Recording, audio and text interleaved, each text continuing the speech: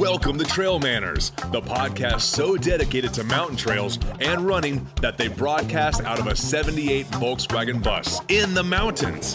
Who does that? Eric and Joel are your hosts and will bring you the trail life as you may have not heard it before. You hear about everything from gear reviews, nutrition to keep you upright and moving forward, and they'll even bring guests into the bus for conversations that you won't hear anywhere else. It's time for some running adventures on a higher elevation. The old 78 Volkswagen bus is fired up and headed to the mountains. Here are your hosts for Trail Manners, proudly representing the 801 with their passion and love for the trails.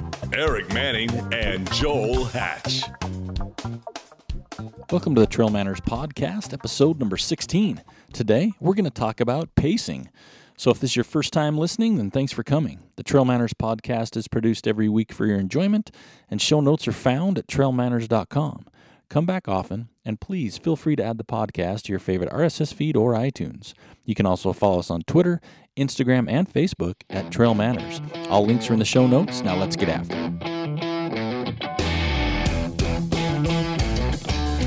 Okay, welcome back to the Trail Manners podcast. As always, sitting here with Mr. Joel Hatch. Joel, how are you? Doing pretty good. Feeling a little out of sorts because we're not in either the bus or the basement right now. Yeah, we're in a different room with some different acoustics. Yeah, we're sitting at a table, which is kind of weird. Yeah. Because normally we do either, in the bus, hanging out, fending off the trailhead riffraff, or I'm standing up in your office drinking a beer. Which isn't a bad place to be with a beer. It's not. So today where are we? We're in Ogden, Utah, just right here at the base of some beautiful mountains. I can see probably Malin's if there was a window right there. I can see it from my window. Oh yeah, looking pretty good. There we go. So yeah, we've got this. We're gonna try something new today. We have two guests on the show, not one, but two. And we'll get to them in a sec. Yeah, they're gonna have to hold on for just a minute because we need to do something that we've been doing for the last few weeks. And our guests need to take care of something too, I think, for a minute. But let's jump right into what's going on right now. Right. So what happened this past weekend? What was the big thing here? Here? Yeah, here. Well, there was Running Up for Air. Yeah. That was put on by Jared Campbell, a little fundraiser to clean the air up in beautiful Utah. And I think they had some really good participation from the looks of it. Yeah, they had some great runners down here, and a lot of people going out watching it and enjoying a lap or two or three or four or all the way to 11. Yeah, I think when I saw an update this morning, Jared Campbell's done 10 or 11 laps, which is really amazing. Yeah, Grandeur Peak is not an easy climb. No joke. I did have a chance to check in with Luke Nelson this morning. He did get 6 laps in. And you're probably thinking, only 6 laps. Well, he was only supposed to do 6 laps under the direction of his coach. His coach is Scott Johnson from uphillathlete.com, and he has Luke just dialed in right now. Luke said he feels so much better this year than compared to last year. And that's scary, thinking about that. Yeah, right? I mean, he's way focused. All his races are at the end of the year. I think he's going to do well. I'm looking forward to it. Yeah, it'll be fun to see what he does over in Europe, and representing the U.S. of A. That's right. Then I also talked with Ty Draney. He did all right. He fell down, bruised his ribs, but he rallied. He should be all right. Yeah, he's 5 weeks out from Barkley. Oh, that's right. So he said that's in 5 weeks? It's 5 weeks. Yeah. Oh, yeah. I know. So I can't wait to hear some of those stories. Yeah, he said he didn't want to put himself in too much of a hole right now. Yeah. So broken ribs won't help. Well, I don't think they're broken, but bruised. Bruised? All right. Yeah. Bruised ribs will give him that. You know how you are if you're from Wyoming. You don't break anything. That's true. You just fix it with baling wire. So I'm not quite sure there was much else going on this past weekend in our little world over here.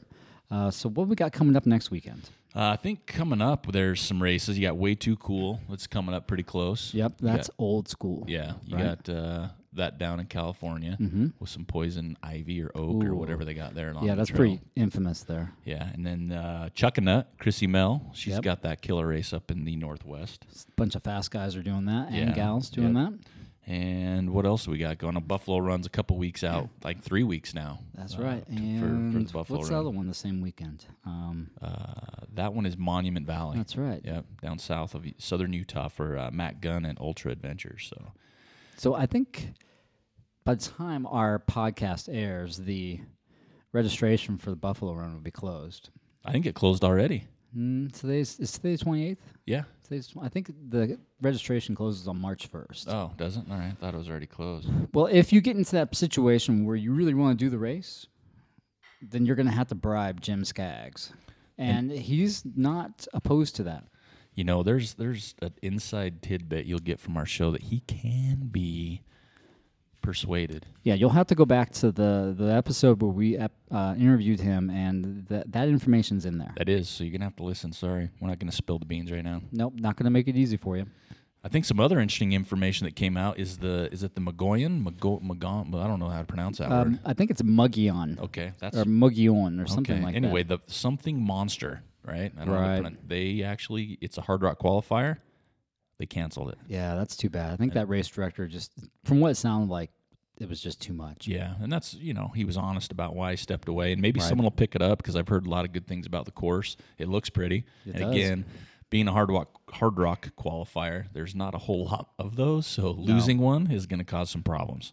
Especially at this stage of the game. If people are counting on that as their qualifier, well, I think all the other qualifiers, and even the one that we love, I'm looking at our other guests, No names. might be no names. getting some extra attention. We'll have to see. We'll see. I think it will. But I want to get a little beef out real quick. Okay. I think we've done this in the past.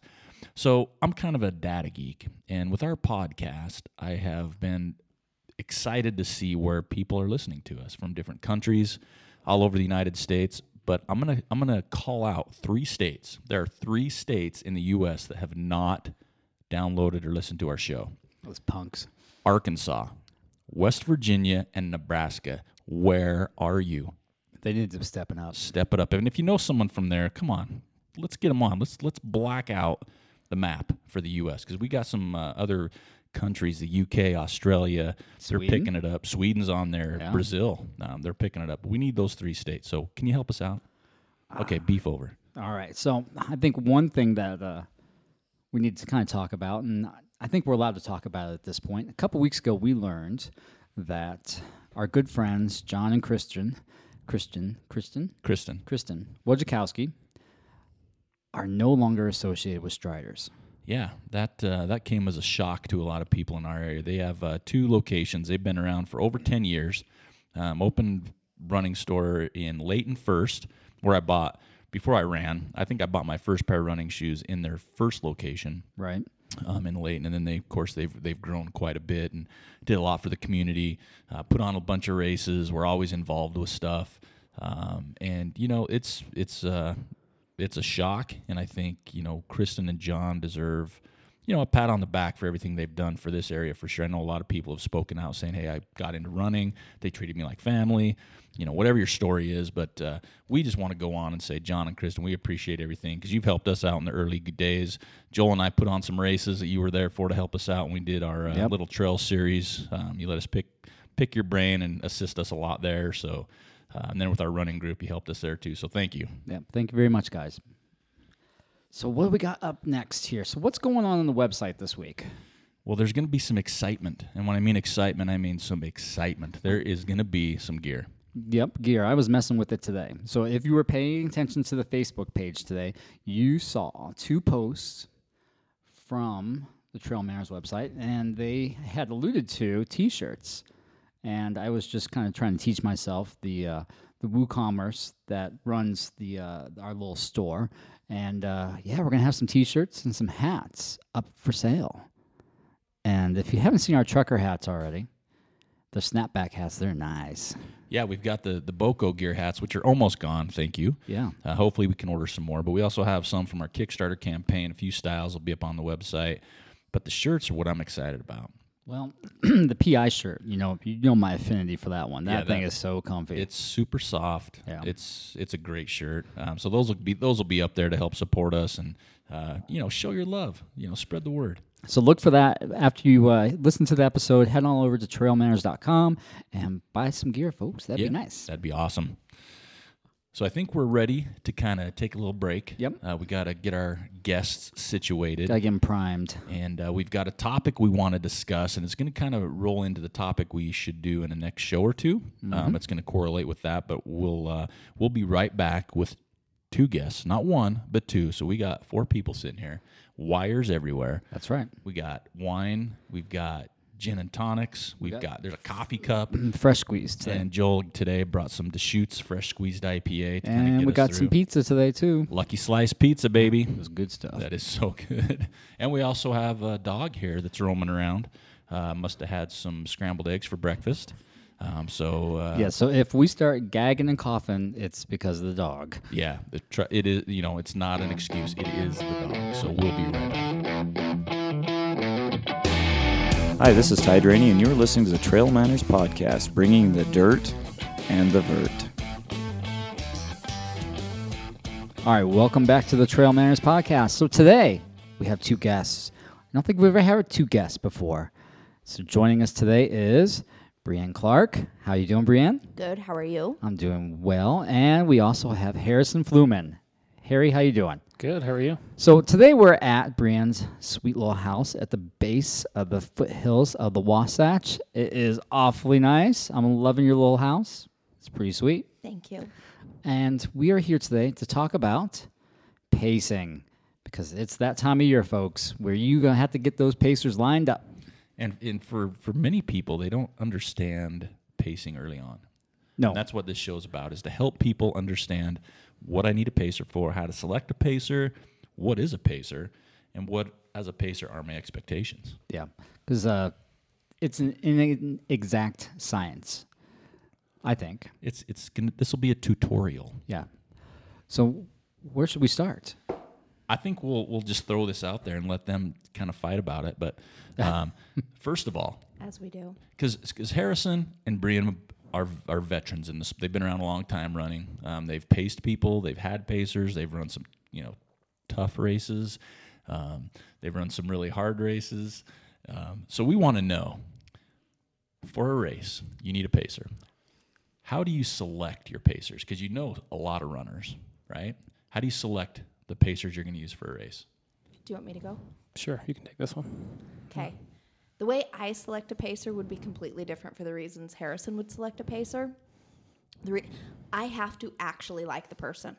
Hands down, you have the potential to be with this person for a very long period of time. You actually have to genuinely like them, because odds are, even if you really love this person, you may not like them very much by the end of this. Nope. So so you like this person, right? So they've got to be a runner, okay? Yes. And so let's throw out a 100-mile race. You get 3 pacers. You have, say, mile 50 to mile 65. You have 65 to 80 and 80 to 100. So you have the 3 sections. How do you select who goes where? Honestly, I go off of level of experience. The potential later in the race for you to fall apart. I need somebody who knows me, because I may not know myself by that point. So I need somebody who will keep me fueled, who will allow me to puke on them essentially, and will not let me get up. They will give up. They'll keep pushing me and motivating me, and they kick me out of aid stations. So that's a trap, getting into an aid station. Oh, absolutely. So perfect example for me is Desolation Lake, the Wasatch 100. Yeah, never sit down there. If you sit down there, you're in trouble, right? Yeah. So as a runner, so you're running a race, Harrison, you're in a race, you're not feeling it. Maybe your feet are tired, maybe you're just a little sore, maybe you need some rest, but you need to get out of that aid station, and a pacer is pushing you to get out. How do you respond to something like that at mile 80? Well, like Brian said, you should go into a race with a pacer that really knows you. So hopefully you've discussed beforehand, kind of what your strategy is, what you normally do at an aid station, what kind of food you like, how long you want to stay at the aid station, whether they're going to let you sit down or not. So typically you should already kind of have a plan before you hit that aid station as to what you should do. What about a safe word? Right? So maybe you've given them all your rules right before the race, but maybe you're backwards at mile 80. Is it good to have one of those in place that you can pull that out of your pocket and say, nope, supercalifragilisticexpialidocious, and they know that's he needs a minute, right? I mean, is that something that can be done? I mean, I'm sure it could be. I have not had a safe word for a race in particular, but okay. I don't know. I just think that that person you run with, and I'm pretty selective on pacers. I've only had a few that have actually paced me. They should know you really well. They should, when I'm pacing someone, I'm listening behind me. I can tell if they're struggling, if they're not. I can tell if they've even broke their stride into a walk, and I'll walk. So you should really know that person really well, and you shouldn't really have to, unless the wheels completely fall off. Right. You shouldn't really have to be kicking someone's ass getting out of a station, in my opinion. So then what makes a good pacer? I mean, it seems like it's a combination of things. So Brian has paced me, and she paced me at the Wasatch 100. Joel's paced me. Harrison's not paced me, and because he's too fast for me. And so thinking about a good pacer, okay, you got to be part psychologist, right, as a pacer. You need to know how to figure things out. A doctor, someone that is liked. It's almost like a compass, right, a map, someone that can entertain you. So what makes a good pacer? Like, what do you look for? Like, not just experience, but what characteristics should a pacer have?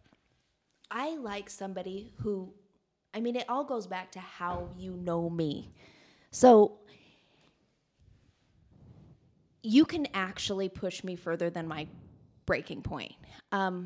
I'll go face down, ass up before anybody ever actually realizes that there's something wrong. So, for instance, Debbie Farka, she was probably one of my first pacers that had to deal with me in a state of where I don't make sense. Slurred words, throwing up, dizzy, not making sense. She knew there was something wrong. But, there are points in a race when you really don't have the resources to fix that. So she was able to pull me to a point where she could take care of me. She ran ahead of me. It was salt. She's ran with me enough. She just kind of knew this is salt.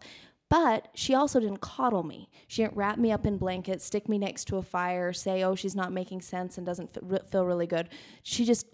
It's that gentle pushing and pulling motion, but not coddling. Once you get to the point where you're coddling, then you're not really pacing anymore. No, you'll never get them out of the aid station once that happens. You got to be pretty persistent with their forward motion. So a lot of the stuff I'm hearing, what would make a good pacer is like a college wingman, right? Could be. Yeah. I never had that college experience before, so there was some pushing and pulling going on. Yeah, that's right. I don't really know. Okay, that was kind of like my college experience. Yeah. Oh, that's right. You went to Penn State. That's true. We don't want to go there. So let's flip the switch a little bit. So now you're the pacer. Okay. How do you prepare as a pacer? It's a whole different ball game. And I'll tell you what, from my side, I have been more nervous and more anxious as a pacer than I have been as the 100-mile runner. So what's your mindset as a pacer? Oh, absolutely. Harrison should take this one. Yeah, I would agree with you. When I pace someone, I'm heads and shoulders way more nervous and way more prepared to pace someone than I'm to actually run a race. And so why is that? I just think that that person that's picked you, they've entrusted you to kind of take care of them or push them. And the worst thing you can do as a pacer is not be prepared or take a wrong turn or really or run them into the ground or just make an error and cost your runner their performance. So that happens, I think, a lot with new pacers, and I've been guilty of that. Being really excited to pace and then run them into the ground. Well, yeah, kind of. I did both. Ran them into the ground and got lost. Corey Johnson, Wasatch 100, the first time I think I've ever paced. Now, this was probably like 2007 or so, and I picked him up at Lambs back when you could drive up there. Yeah. Now you can't. And it's a big old party, and Corey gets in there. He's feeling pretty good, and he's eating some like grilled cheese as we're leaving the aid station. I'm like, all right, it's time to run. Yep. I'm excited. And we get like 30 yards up that road, and he's like, dude, I'm going to throw up. I'm like, all right, let's walk. So we walk really fast up that road. And it's only like a mile up that road. And the turnoff is right by the bathrooms. I've never done that before. We probably went a good mile beyond those bathrooms man. before Corey goes, I think we went too far. And this is somebody that's probably done it like 5 times, by then, that yeah. point. Yeah, so that was my first pacing experience. Was I got him lost and I tried to run him into the ground. Have you been asked to pace since? Oh yeah, but See, there you go. here's the deal though. You can do no wrong. No, I'm cursed as a pacer. Every time I've paced, something has gone wrong. And I'm not saying that it's not going to go wrong. You're always going to have that issue, that problem you got to deal with. But it seems like, I got Corey lost. I paced Corey and Tom at the Bear, tore my meniscus and had to run an extra 25 miles on that. Let's see. I paced a girl at Wasatch one year, and she was having intestinal bleeding. I'm going to leave it at that. bad luck. That was. That's That bad luck. was rather difficult to deal with. We got her up to Upper Big Water, and she had to drop there. Let's see. I paced Eric at Wasatch a couple years ago, and his stomach went so south. But that's to be expected. It is to be expected, I think that's just part of the course, and you just got to learn how to deal with that when that happens as a pacer. I think the stomach going south, that's just too common. So you can't blame. I mean, my stomach Right. goes south with a gassy dog. Yeah, but yours was just wrecked. I Yeah, it mean, was when you wrecked. got to It was mile wrecked. 75, and I was I ready wasn't to sure pull you the were able plug. to go on at that point. And Yeah. then let's see here. Last year, I was supposed to pace Misty at the Bear, and she didn't even get out of mile 60. Yeah, that's where I dropped her off. So I think I'm kind of cursed as Well, a pacer. I'd still pick you. I actually puked on Harrison. right? Yeah, and Everywhere. Joel hit on something about the stomach going, and I think picking a pacer that has experience, like Brian said, really helps. So if you, like me, my stomach always goes during 100-mile races. Well, So yeah. I kind of know what I would normally do to help that along. So as a pacer, if you have that experience, you can hopefully help your runner, figure out some things that might work. And 'cause it honestly, I've always never happens. had anybody do it better than him. Well- He just flips you over to straight liquids. And I think that's why we brought you two on the show today, because Harrison is known as being a very meticulous pacer. Yeah. And that's why we wanted to bring him here, pick his brain. What makes a good pacer? If you're thinking about pacing, maybe you can pick up some tips on this show. So what are the pros and cons of being a pacer? What are the pros and what are the cons? The good, the bad. I don't know about cons, but pros. It could be a race that like Wasatch. I've only attempted it once, dropped. I never want to do it again. That type of thing. But I can pace at Wasatch and still get 25 miles on the course and not pay a dime and help your friend out. So that's a pro. You get to see the course. Doesn't cost you anything. You don't invest 24 to 36 hours. So that's a big pro. And you get to check out courses you might not experience and just generally hopefully have a good time. Right. It's kind of a way of giving back, right? Yep. Mm-hmm. So I think my pro for being a pacer is I've had the fortune of pacing a couple people at the Bear. 1 year, the last 40 miles, someone at their first 100, and then the following year, someone's first 100, the last 25 or so. And I think for me is watching them finish, right? And I've paced people in like a middle section, but have gone to the finish to watch them come across, and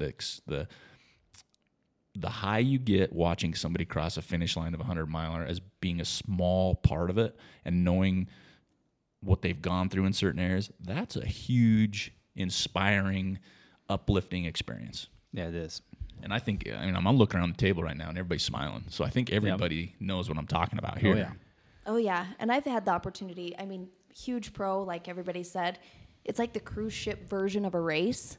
So you do get to not only see a course that you wouldn't otherwise see, but you get to glean some knowledge.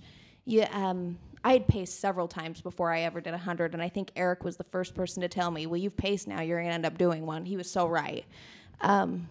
Because once you've paced, you kind of get to see how people fall apart and be okay with it. It's like this acceptance thing, like, oh, yeah, that looks horrible. And it is a different feel once you're in that space. And I've paced people who have come in just before cutoff, and it is the coolest experience. And then I've paced Harrison at Buffalo Run last year when he came in second. And probably the funnest part of that pacing is when you came in, let's see, what was it, miles 60 something? I wasn't supposed to pace yet. And he said, grab your shoes, we're going. And just to be able to run, he didn't feel good. And just to run him, to catch him back up to where he thought he was doing a lot better. And just to see him pull through those low spots. And then he's vice versa. He's pulled me through some serious low spots. Yeah. And if I didn't have a pacer, that probably wouldn't have happened. No, and I think, just you guys touched on it, just to see people go through those really super low spots, you at an unnamed fall 100-miler, pulling you through that. I've never seen anyone actually hit that sort of low. And just to witness that, it's just a lot of fun. Right. And then with Debbie in that same unnamed race, she had a tough race. Well, she got hurt. And just to watch someone actually just battle through that, right? That's just awesome to see. Yeah, and I mean, it was one of those things that they get to the point where they're barely even moving, and you say, "Listen, you're now at a point where you either it's go time or you don't finish, or you just keep going, push through it." Right. And just to see them push through that point. Well, I mean, anybody out there that's experienced a 100-miler or going to experience a 100-mile race, you put a lot of time, you put a lot of effort, you put a lot of things on the back burner. Your family, your job, your friends sometimes, to prepare for something like this. So to see it happen, that's huge. So we talked about all the pros. So what are some of the cons? Because they are there. Let's not make it all rosy. Yeah, a con I can see is if you pick a wrong pacer. Right. So from the runner's perspective, it can be a con from the runner's perspective, definitely. Right. The only other con I can see, because I guess there's a debate between whether you should have pacers or shouldn't, whether it helps or doesn't. Is it quote cheating or whatever? I don't think it's cheating if if a race allows it. Right. The only con I can see is if not really a con, but if you want to do it solo. And you want to see what you can do without anyone helping you, basically. Well, you're not going to select pacers at that point. So, I mean, I think the biggest thing is if you choose the wrong person, it can really ruin that experience for you. Well, yeah, and as a pacer, if you're a runner, if you're considered like their lucky pacer, Jim Skaggs knows exactly what I'm talking about. He has a race that he likes to run every year. He's going to do that. Jim, don't even ask again. Yo, I'm not even joking. This was a solid no for years. 2 months from now. No, 2 months. It's 2 months from now. Yeah, it's in April. He is keyed up for that. Oh, yeah. And now it's become a joke. He'll just ask me knowing damn well that just it's a no. Just to see what your experience Yeah, Eric and I both expression paced him. is. Yeah. And some people love that race. If you agree to pace somebody, you must love that race. That's Otherwise, right. it is going to come out of every fiber of your being that you detest being on that course. And that's the last thing your runner needs. No, yeah, you don't want to be that pacer out there being a negative nanny. And, last time I paced was with Eric at the Wasatch 2 years ago, and we were both just not happy with the last 25. And we both started griping about it. And I'm like, well, I can't gripe about it because I'm here to help him. But he and I are such good friends. We run a lot. You both know kind of what you're thinking at that point. So you got to find that person that enjoys that course or is willing to shut up about how much they hate it, right? Oh, yeah. So I think one of my cons, and I don't know if they're cons. I don't know if that's the best way. One of the things that's difficult is when you pick your runner up, right?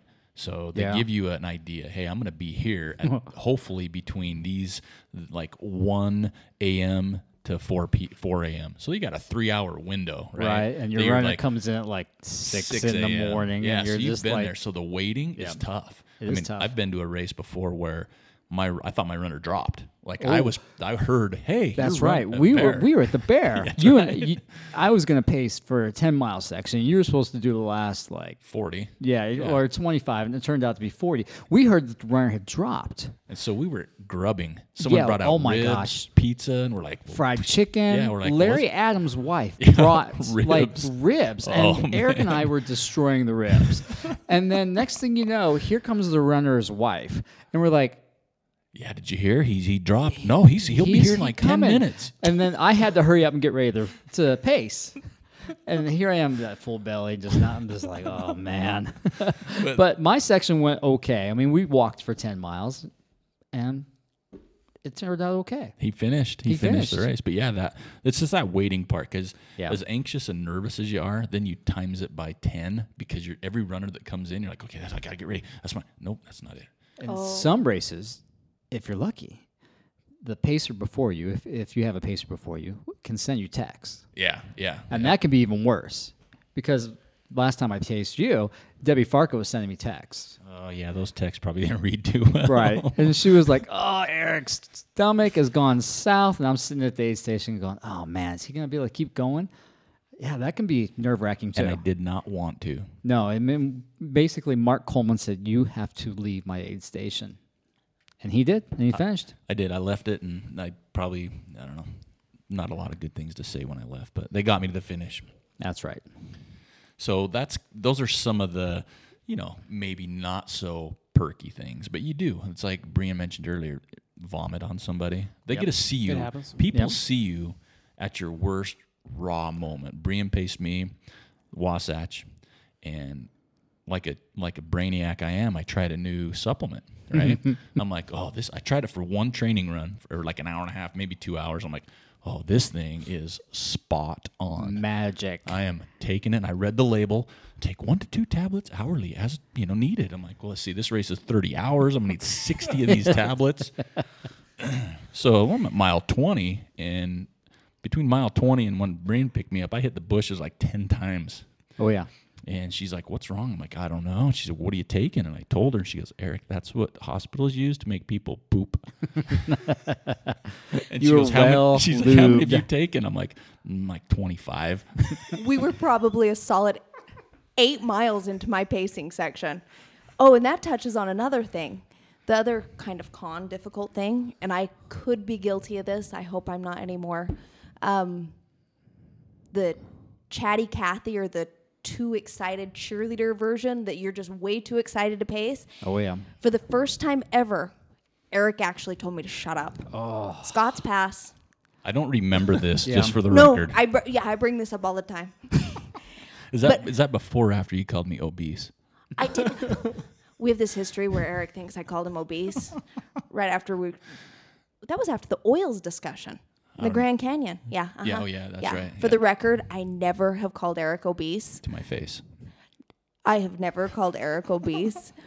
However, I also have had 2 chatty Cathys and cheerleaders, Debbie Farka and Jim Skaggs. They know this exactly because I basically rained on their parade. Debbie filmed me and put it to a Charlie Chaplin music when I wanted to stab. I actually think I threatened in the video to stab her with my pole. Nice. She will totally back me up on this. She was so excited to pace me at Chimera that she was videoing me, and she was cheery, and she was heading up the hill. Was that her first pacing experience? Absolutely. And Eric was my first pacing experience.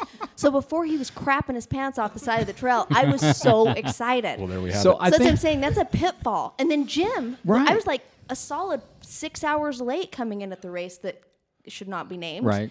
And he came running up the road. Oh, I think I may have threatened to stab him as well. I think Jim had been drinking quite a bit during too. that trip. I think and all he of was us were ready to go. He was, yeah. And that's, so for the record, for real, the chatty Cathys, the cheerleader type, those are the ones that usually are the closest to like a roundhouse kick, right, an uppercut. But if I could have mustered one on both times, yeah. That it would have happened. Yeah. So as your first pacing experience, I think that's what you need to take away from this is you have to have a good idea what your runner state is. So your runner comes into the aid station. You need to do that quick assessment. How are they doing? What do they need? How am I going to, as the pacer, react to them going out of this aid station? You might be really pumped. You might be excited, but you're going to have to tone it down a little bit. I think that's safe to say. No, it is. And, the other thing that crosses your mind is how many gummy bears can I stuff in my pocket? As a runner or as a pacer? As a pacer. As a pacer, you eat like a king as a pacer. You do. Oh, So much better than the runner. It's like a buffet at everything. It's like, give me 2 of those pancakes. I'm going to go sunny side on those eggs. Oh, yeah. That 3 bacon. grilled cheese. It's yeah. great. When I paced you last time, Eric, at Wasatch, we came in the Aunt Knowles, and I think Eric Storheim was manning that one. And he had like venison, like freaking sausage that he made. I ate like a king there too. That was when your stomach turned around, but I did too. And then sometimes I feel bad as a pacer, eating really good food like that, because I know getting it out really there. Felt bad about that. No, but getting it out to Aunt Good job Knowles being is not empathetic. easy, right? Right. No, So- it's not. That's a hump down that hill. That's a straight down. We're gonna after we get to the top. Right. Yeah, that's a bomb. But true. I mean, you got to get your food for your runner, and then you got, if you're lucky, you get some food in you too. Yeah. Yeah, at some point it's got to be about the pacer. Yeah. Oh yeah, for sure. Right. So there you. I mean, that's kind of the pacer side of it, right? Okay. So I've got a question for you. So you're a runner, and you've got some pacers. What do you get your pacer as a gift? Because this is something that I think is, back in the day. Now, when I say back in the day, it's really not back in the day. Last week. Yeah, like 2005, 6, 7, 8. I never got a gift as pacing. Now it's almost like expected. I don't expect it, but You got your runner lost. well, that was my gift to him, right? Bonus miles. You got a compass Yeah, and a bonus map. miles. That was, but you know what? He paid me back. We got up on Red Lovers Ridge, and he tried to lay down, take a nap at midnight. And I'm like, no, you're not allowed to do this because it's cold. And Corey is just out of his mind at that point. And he's like, I'm going to lay down right here and take a nap. Found some wild onions and kept Yeah. going. Oh probably. yeah, he did. Pulled out the cheese out of his pack. It's been there for several months. Right. Mm-hmm. So back to the question: should you get something for your pacer, like a gift, like a thank you gift? I do. I really do. And I kind of take it. I get this. Debbie's my thoughtful friend. Well, yeah. So I bounce these off of her because she really. I mean, she got me copper mugs. That's way too fancy. Oh very God, fancy. she's at Pace Way too Debbie. fancy. She got me copper mugs. I did. Debbie, I'm gonna whatever race you run, I want to pace you next. Oh yeah. Well, she's doing that race She that can't shall be not be hor- named. Right. Yeah. Yeah, she can't be horrible enough to not make up for her pacer gift. I don't think it's necessary, but I do. I don't expect it though as a pacer. I think like T-shirt. That's kind of like you always give them a T-shirt, right? Yeah, For I the don't think race. I've ever. Yeah, I think I've done the buy him a T-shirt thing, but typically I've just if you pay somebody, they return the favor. Yeah, I But, think yeah, that's next that should be like an unwritten rule. Yeah. You always return that favor. Yeah, I think you're kind of in that loop where when you're called upon, you just step up. Yeah. Right, but I think the whole gift thing, I think it depends on where you're at. Because I've had pacers before where I've given them like shoes and wardrobes because I could. Right. So they had the same kit. A Oh, yeah. 6-pack of beer, I think is I think that's fair. That's- if you drink beer. or whatever. But I Right. think that's where you know your pacer, right? And so, what do they like? What can you do for them? But I think it's something that. I don't know. I think there's it'd be nice to hear what people think about this. I think because I think Yeah, the I shirt do. one, kind of from the race, a commemorative thing. But I've talked to people says, don't do that because I didn't run it. I wouldn't wear it because I'd feel True. uncomfortable. I've got some of those sitting at the house right now. Yeah, I do too. I got one from a 5K I paced. I don't wear it. Is that the Redropped. run event that you did in Texas? Maybe. That's where Rob Carr and Stephanie Howe were there, and they smoked everybody. Yeah, that was funny. That was awesome. Exactly. So, I don't expect one. Okay. I don't expect a pacer gift. I think it's nice. I like to give them. I mean, you give up a day and a half of your time. I feel like I should do something and for it is that. like a true day and a half. Oh yeah. yeah. Yeah. We're talking sleep. Especially if you go out of town. Well, now they got races on Fridays more than you do. Mainly it was Saturday, Sunday races, Right. so that was easier. But now it's like Fridays, where I've taken off at like noon on a Friday and not Taken paced off. till like Saturday morning. Yep. Because you want to be there, get ready, or And you have wait. to, or you get there and get ready, and you wait. And here's the thing we haven't touched on. This is to me one of the worst things. Okay, is the coordination between pacers and vehicles. oh yeah, that's Oh yeah. Right? Yeah. Right? I'm going to drive here. I'm going to drop my car off. I'm going to pace. How do I get back to my car? Can I take your car? Do I loop it around to the third leg? Are you going to go to the finish? Because that's like 73 miles away. Yep. But I have to go over this pass, and I think there's a cattle drive going on. I mean, it sucks. it does. Especially if your runner drops. Oh, Yeah. yeah. And that's Oh, happened yeah. to some of my pacers, so I'm going to apologize again for that. But what's nice about that is when you have pacers that do that thinking without you as a runner. Because Right. the last thing you want to do to your runner is make them worry or think or plan more. So I'm going to throw this out. If you're pacing, figure your own stuff out like that. It's does just help. it's a relief, Yeah. right? It really does. And help. it is it could be complicated depending on your race. Some races, the Bear 100, it's in our backyard, super pacer friendly. It is, and spectator friendly. Absolutely. Crew friendly as well. We'll talk about that next week with the crew, too. Yeah, but when you get to a race, say because I've been out there like a Western States where it's point to point, Right. but there's some driving going on. Right. So that's one of the hoodoos that are hard to figure out. So I got another question for you. So you're pacing somebody, or you're running as a participant of a race, and somebody else's pacer is close to you, right? And they're annoying the hell out of you. Oh, yes. Now this happens. I wish we had a video camera to has video happened. these faces. So, right now. either as a pacer or as a runner, what do you do? I've experienced that as a pacer with Debbie last year, that unnamed race. We had a pacer and runner really talkative behind us. I'm talking probably a quarter mile back, and you could just hear him just talking about random stuff. Didn't even make any sense. Just like current events, all kinds of crazy stuff. So I basically had to get Debbie to kind of decide either we're running a little bit faster or we're letting these clowns pass because Right. I can't do it. Right. And it was it was starting to annoy her, starting to annoy me a lot. I say it was messing with Debbie's chi. Yeah. Right. And in this race that we were running is, there's like 30, 40 people in the entire race. And for a 100-mile point-to-point, and you get right in front of the person that just can't stop talking. The Encyclopedia Britannica. There was absolutely no need to be that close to somebody. You could go for 30-something miles in this race and not see a soul, and we, for some reason, locked in on the two most annoying human beings on the face And there's of the planet. there's a lot of large animals out there, and Right. they did not get mauled by a bear, eaten by a wolf. That's too bad, right? You were hoping for that. Yes. Obviously. Yes. Well, you probably didn't have to worry about them being around, the bears and wolves being around because of the noise. That's true. It's like true. It's like It was bell. a strategy. Yeah, it's Yeah. a strategy. We're going to stick by with these people because they're going to scare all Talk the loud wildlife on out of every here. corner. So the last time I did the bear between Tony Grove and Franklin, which is 50 to 60, that 10-mile section there, I was running it. I was running without a pacer, and that's another topic we can maybe talk about. There was a gal that I had caught up with that runs in our area, and she had a pacer. And I don't think this guy's ever paced before, and he was really excited. And he had his little watch on, and it was beeping every 20 minutes to tell her, his runner, to eat or drink.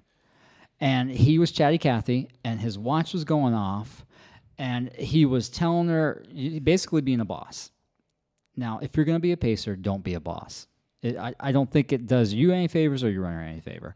And basically, I had to make that decision. I ran pretty fast that next day on my aid station. There was no way I was going to run 10 miles listening to that watch go off every 20 minutes. Well, and this it's a road runner. And that's what it was. I was just going to say. And it's, It's a whole different mindset. It is. a And different I don't, mindset. I'm not trying to bash them. Okay, maybe I am. They don't know what the hell they're doing. No, I really, really, really, I say that all the time. Not only does your runner need to know you, I actually think the runner at least has to have a few ultras under their belt. Absolutely. And your ultras that are more, okay, there are some ultras that cater to the road runner. Yep. So I don't think that is like real credibility. They actually have had an ultra that Old school ultra. yeah, right? Old that's school. a good word. Old school ultra. Right. Because I've seen a few runners that are old school and have been almost pressured into having somebody pace them. Yeah. Please let me pace you. Please Nope. let me pace you. And they think, oh, okay, this can't be that bad. No. Don't do it. It's just with the watches and we don't keep a pace. Yeah, there's no consistent. That was the thing, is he was trying to keep her on this consistent pace for that 10-mile section. And granted, the first climb out of Tony's Grove is, if you're not feeling good, you're going to walk it. If you're feeling pretty good, you can run that whole section because it's almost downhill all the way over to Franklin. It's good stuff. But there's no need to try to maintain a 10-minute pace, if you're a mid-packer over there, because you're going to go up, you're going to go down. You're going to go down, down, down, down, down, and then you got to cross that damn river. And then you got to try to find your way through all the splinter trails. So if you're a road runner out there listening, because I know some of you guys listen. And don't be mad. We're just saying. Hey, we're just speaking the truth. And maybe it's time for you to go away from that nonsense. Dive into the trail world full time. And the word pacer kind of implies that you're setting a pace. Well, And you may or may not be doing that. It just depends on what your runner needs. So for me, I'd need to have somebody. I actually do want someone to set a pace. Right. Some people don't want that. Some people just want the company. But no one wants is someone to actually, have a watch beeping or, No. You missed your split by 35 seconds. You need Right. to pick it up or, it's just Or crazy. you need to eat a gel. It's been 20 minutes since you had your last gel. no one is that shut exact. up. Don't be that person. Well, and I'll tell you, when I was coming, thinking about we were doing this show, and I thought, okay, let's come up with some good questions. I'm going to kind of search. I don't want to be redundant on what's already been said.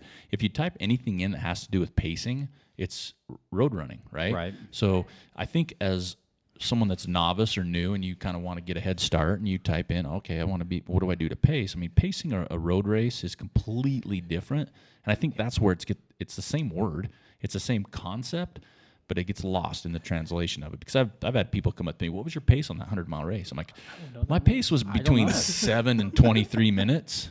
And they're looking at me like, what? And I'm like, You're not holding like a 3-hour and 15-minute banner above your head while you're running. Yeah. That's not what this is. And that's where it's I mean, it's a different game because you It get is. some of these faster, way too cool's a fast, ultra. But that's a the 50K, right? Yeah, I but mean, the you're not Rocky gonna have Raccoon. You're not allowed to have a pacer for a 50K. But I'm just saying that those races where it's a little bit quicker, people will look at their pace. Well, yeah, right? absolutely. So they'll say, That's a different beast. I got to keep a 7:30 pace for right. this. That's for this totally 50K. runnable course. Correct. Right. Well, and I don't know if you keep a pace because with him, for Buffalo, very runnable, but there wasn't necessarily a pace. It was, we need to get to X point within 2 miles.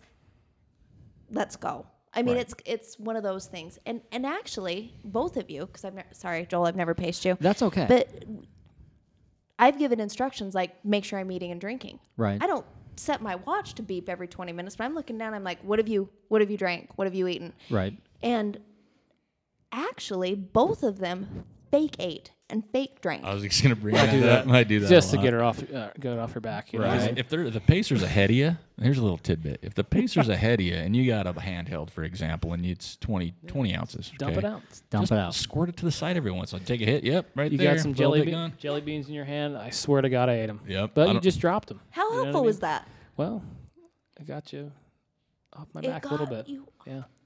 So let me ask you this personal question on pacing. The pacer, because this happens, I've had people ask me this when they say, hey, I'm pacing so-and-so. And because people want to hear and understand this. The pacer is in front of you. The pacer is behind you. Ooh. Huh? Right? Look at these eyes. You guys. Go ahead, Harrison. My in front.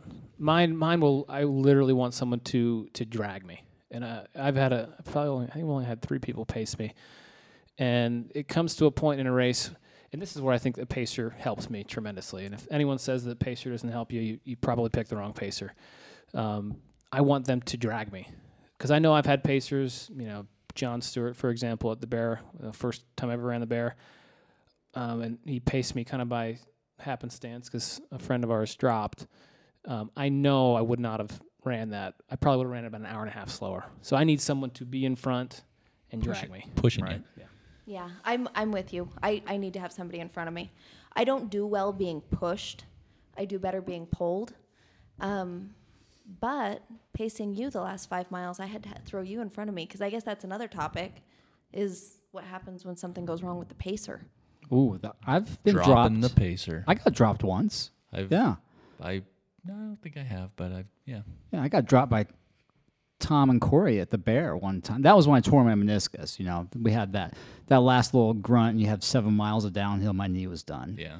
So, and then at that point, you just try to limp it in. Yeah, you hobble it in. I mean, I've dropped pacers. I've never been dropped, but I think if you drop your pacer, that could be like a huge boost for you as a runner. I think agree. so.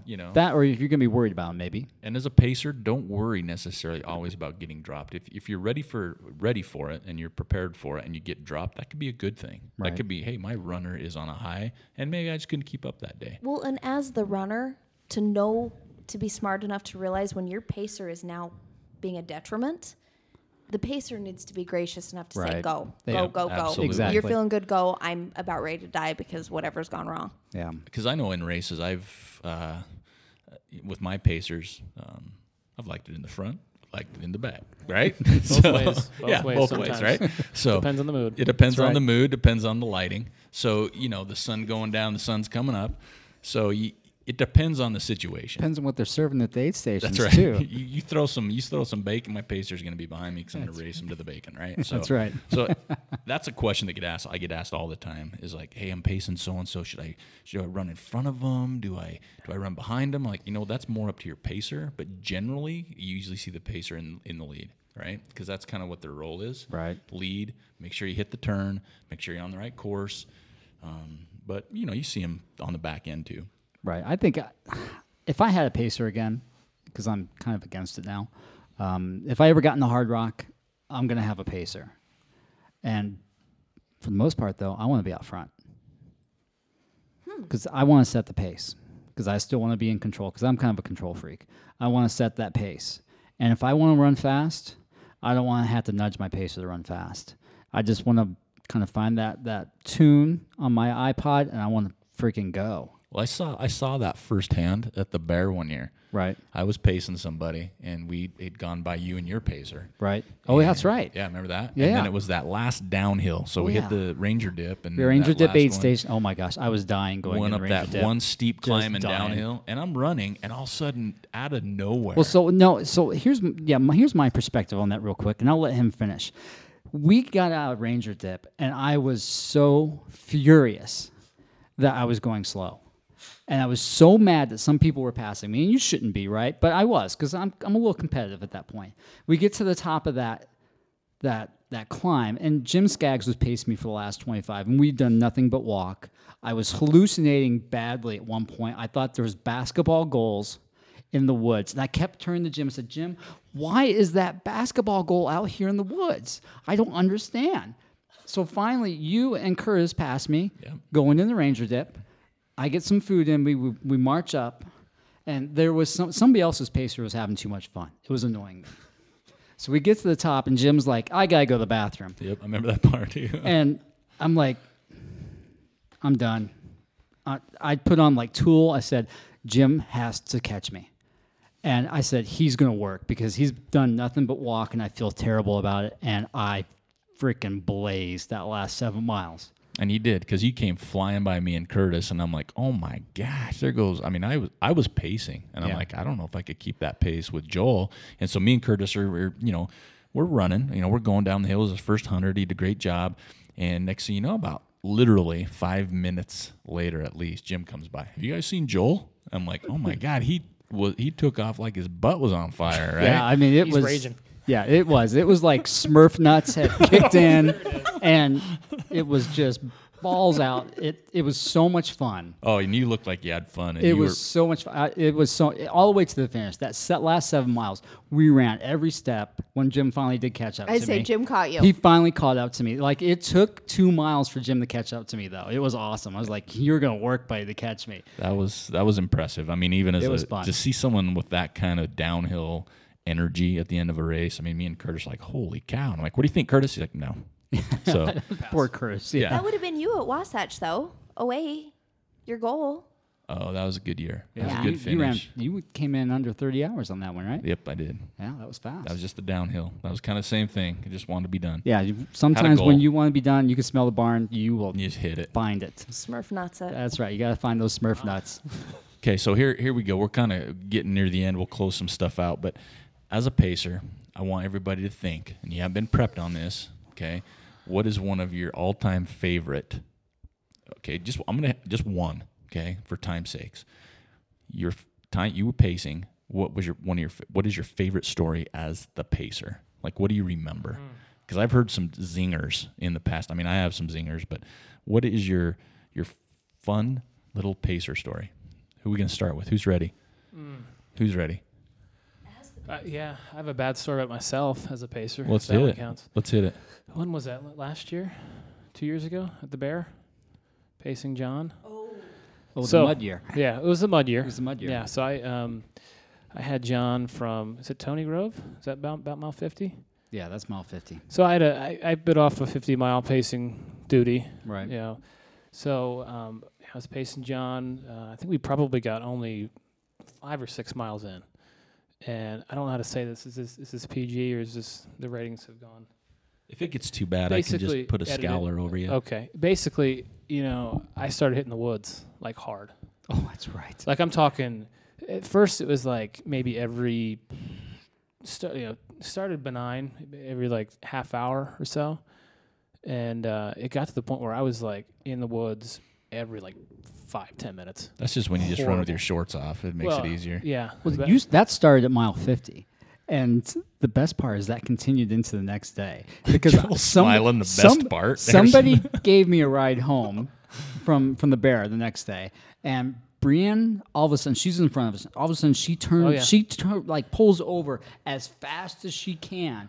Harrison gets out of the car, and he's got his pants down around his ankles. Oh, it was in Sardine Canyon. Yes, it was in Sardine Canyon. And he's got the worst ass disease you've ever seen. It was horrendous. And he's like painting the sagebrush just brown. Yeah, it was. Yeah, Little Dumb and Dumber moment. That's right. It was absolutely. It was the worst. I can't even describe to you how horrible of an experience that was. But it's one of those things where you just hope that you're not actually being a detriment to your runner. So the only way I was able to get rid of that until the ride home when I had an emergency exit. I literally from what is that, Beaver Lodge? 75 or something. Yeah. Yep. I couldn't eat or drink anything for the last 25 miles. Right. So after that point, it wasn't too bad, but I literally could not consume a single calorie, any water. That's the only way I could survive and have John still let me run with him. So that's my horrible pacing experience. That's a PTPS. Post-traumatic pacer syndrome. If you need to take a minute and step away. That felt good to get it off my chest. I'm glad. It was like one of the, helps me heal, I think. All right. Yeah, I think What's so. another pacer story? I don't have like a funny one, I don't think. Do you have a good one? You paced. What was a moment when you're pacing that you thought this is why I'm doing this? This is why I'm doing this? Yeah. Probably when you finished Wasatch last time. What was that, 2 years ago? 2 years ago? Yeah. I mean, you were struggling. Yeah, a little bit. Yeah, it was hot. The last few aid stations really didn't have any food. And, grapes don't do it for me. Yeah, and a couple M&Ms. I know Harry's big on M&Ms, but Skittles. yeah, And that was pretty good. I thought that was pretty special. Wow, great. I'm just glad I finished. God, my pacer moment. This is actually a selfish pacer moment. Jim Skaggs, Salt Flats. Jeremy and Amy do the only real aid station. So previous aid station where Eric drops off Jim. I cooked a hot dog with my hands. Yeah. That's right. I burnt my The hot gloves. dog. Hot dog hands? Oh, Hot God. dog hands. Jim wanted hot dogs. There were Boy Scouts. The hot dogs were cold. And you know They how had Boy a fire. Scouts are. They had no Yep. intentions of Yep. cooking these hot dogs. Eric rolled a hot dog across a rock near the fire, burned his hands. Jim ate Burned two cold his hot gloves, too. I still have the gloves. still got That the was like gloves. 4 years ago. Yeah, so we head out on this section, and honestly, I don't know how I didn't know this, but the Salt Flats, that is as cold as I have ever been during a race. I've been snowed on during races and still not has been as cold as I was at Salt Flats. Anyway, we go into Jeremy and Amy's aid station, and there's a fire. And it's the only hill in the Salt Flats. So we'd climbed up this little hill. There's a fire. Well, I got to get Jim out of there. And Jim's only motivation is he's not getting passed by this lady that was behind us. And I'm sorry if you know the lady or what.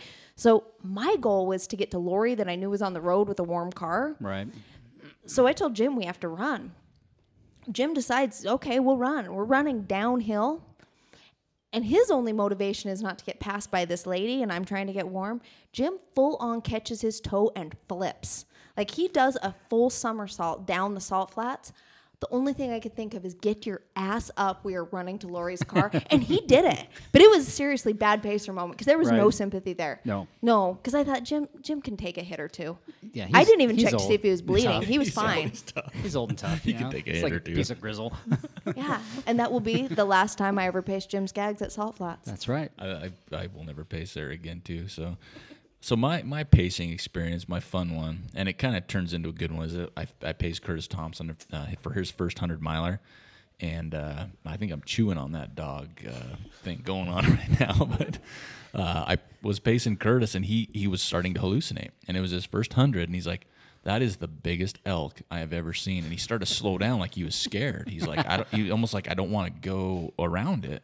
Look at that elk, Aaron. I'm like, I'm excited because I'm a huge wildlife guy. I'm like, I don't see an elk. And it was a tree stump, which we found out later. And he's like, I can't believe I did that. Holy cow, that's weird. And Curtis is he knows himself well. Right. And so a little bit later, we go up the hill, and he's like, Eric.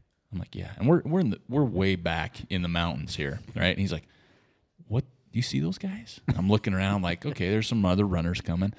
He saw I believe it was a father and son playing Frisbee or playing catch in the mountains with a station wagon. Now, mind you, a station wagon couldn't get anywhere near where we were, and I'm looking in the same spot, and he's like, look at them. They're just playing catch. What are they doing? And I'm like, Griswold out there, yeah. right? I'm like, I don't. And he was kind of beating himself up a little bit.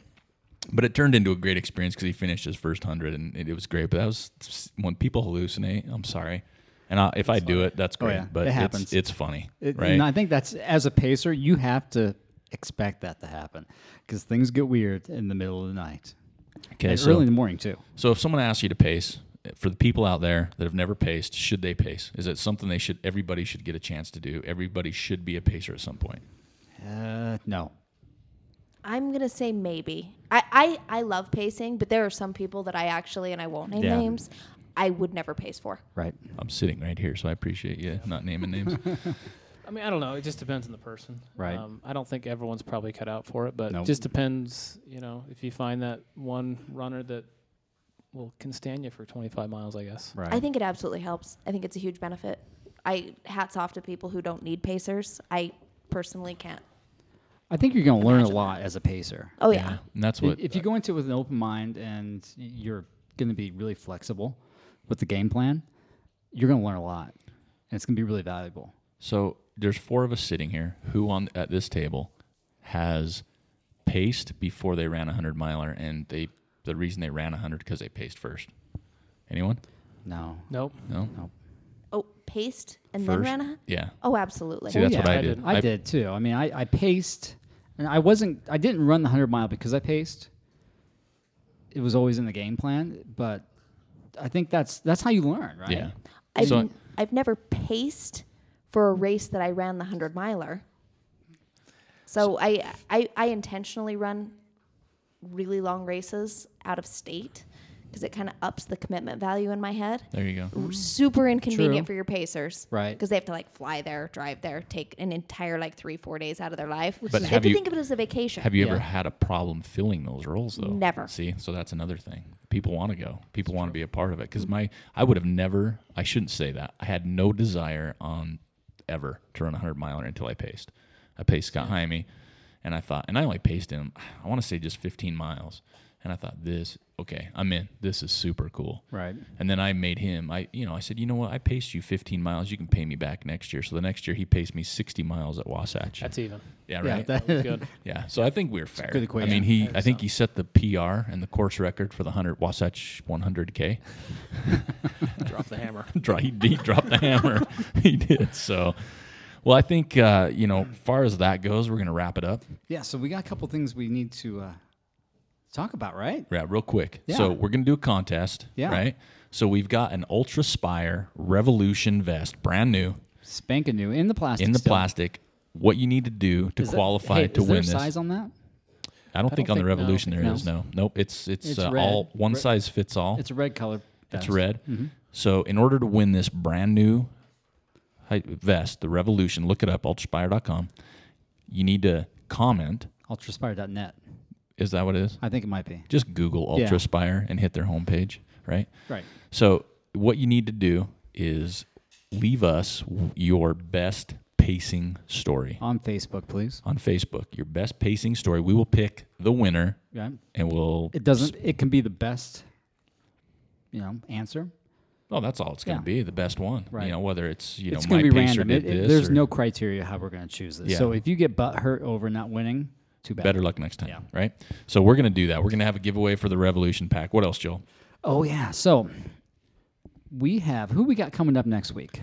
Well, I mean, it's not in pen, but it's in really, I wrote really hard in with my pencil, so it's going to be hard to erase, right? That's right. And you've texted this person. Yeah. Right. And so we're going to do a follow-up show because, pacing's not the only segment to this stuff, right? So No. the other side to it is crewing. Right. Which I think is maybe even equally or more important. Exactly. So we're going to do a show on crewing. That's right. And we have the expert crewer. The crew master. That's right. And he's got a new crew vehicle He does. as of yesterday, right? So next week, our show, there's a lot of giggles going around the table. There's a little inside joke there, and So- maybe we'll bring it out next week. Maybe we'll let them discuss it on the show. Right. But the exactly. next show, we're hoping, and we have it in dark pencil, no pressure, but there is, with Lane Farka, Yeah, the master of crewing. the master of the crew, and his wonderful wife, Debbie. Right. So that's our goal for next week. And then what's on the horizon, though? Well, so Nate Graven, we've talked about him a lot. He's our guy. He's our guy. And we can stop right there. And a lot of other people say he's my guy too. Yeah, that's my guy, man. He's That's my my guy. guy. No, Yeah, He see, is my everybody at guy. this table is that's a guy, but he's more my guy. Got him this Now, week. I'm gonna have to one up you. He was my guy first. But I've got him on speed dial. You know what I mean? He was my. I kind of discovered him, right? He was your first. Raised him up. I think you My left little swipe. pup. Didn't you left swipe on Tinder? That's God. Great Place to find a pacer, too. That's right. It's a good Craigslist is a place to Craigslist, find the yep. pacer. But anyway, so Nate Graven's going to hopefully join us and talk about body work, massage work, performance massage, and how it can help you as an ultra runner, trail runner, how you can reach your goals with using that modality. That tool. Yeah, and then Buffalo Run after that. Yeah, we Will also that take have us up to some the Buffalo? nutrition stuff, right? Well, yeah. So we've been talking about this. Suzanne Lewis, my dear, I know you're nervous to come on the show. I know you think that you're not going to sound good. Don't worry about it. You're going to be just fine. You're going to bust us all in the knees with some fantastic nutritional information. You're up next, lady. So there you have it. That's A right. shout out, a call out. Call and, out. You're next. So That's right. And then after that, the Buffalo Run, I think we're going to try to head out there, take the bus out there, yep. do some interviews. So if you want to be on the show, let us know. Right? That's right. We'll be at the out Buffalo there. Run. Yeah, we'll be the guys next to the green bus with the canopy and maybe All an the ice beer. chest. Yeah, some beer. Well, I want to take a second and just tell Harrison and Brian thanks for being on the show. Yeah, thanks, guys. We really appreciate Thank it. It's our first time we've had two guests. Yeah. And I think the insight's invaluable, and I can't wait to see some of the comments. So thank you both for hosting this, your graciousness, and your friendship. Thank Yeah, you. thank you, Pizza. guys. Oh, you're welcome. Thank you for listening to the Trail Manners podcast. We'd like to thank Brian and Harrison for joining us today to talk about pacing. We also want to encourage you to follow us on Instagram, Twitter, and Facebook at Trail Manners, or you can swing by our website at trailmanners.com. Once you're there, you can pick up some cool shirts or hats. You can swing by our contact page, let us know what you want to see, who you want to hear, or if you even want to be on the show. So until next time, this is Eric Manning with Joel Hatch reminding you, you don't get what you wish for, you get what you work for. Now go get it.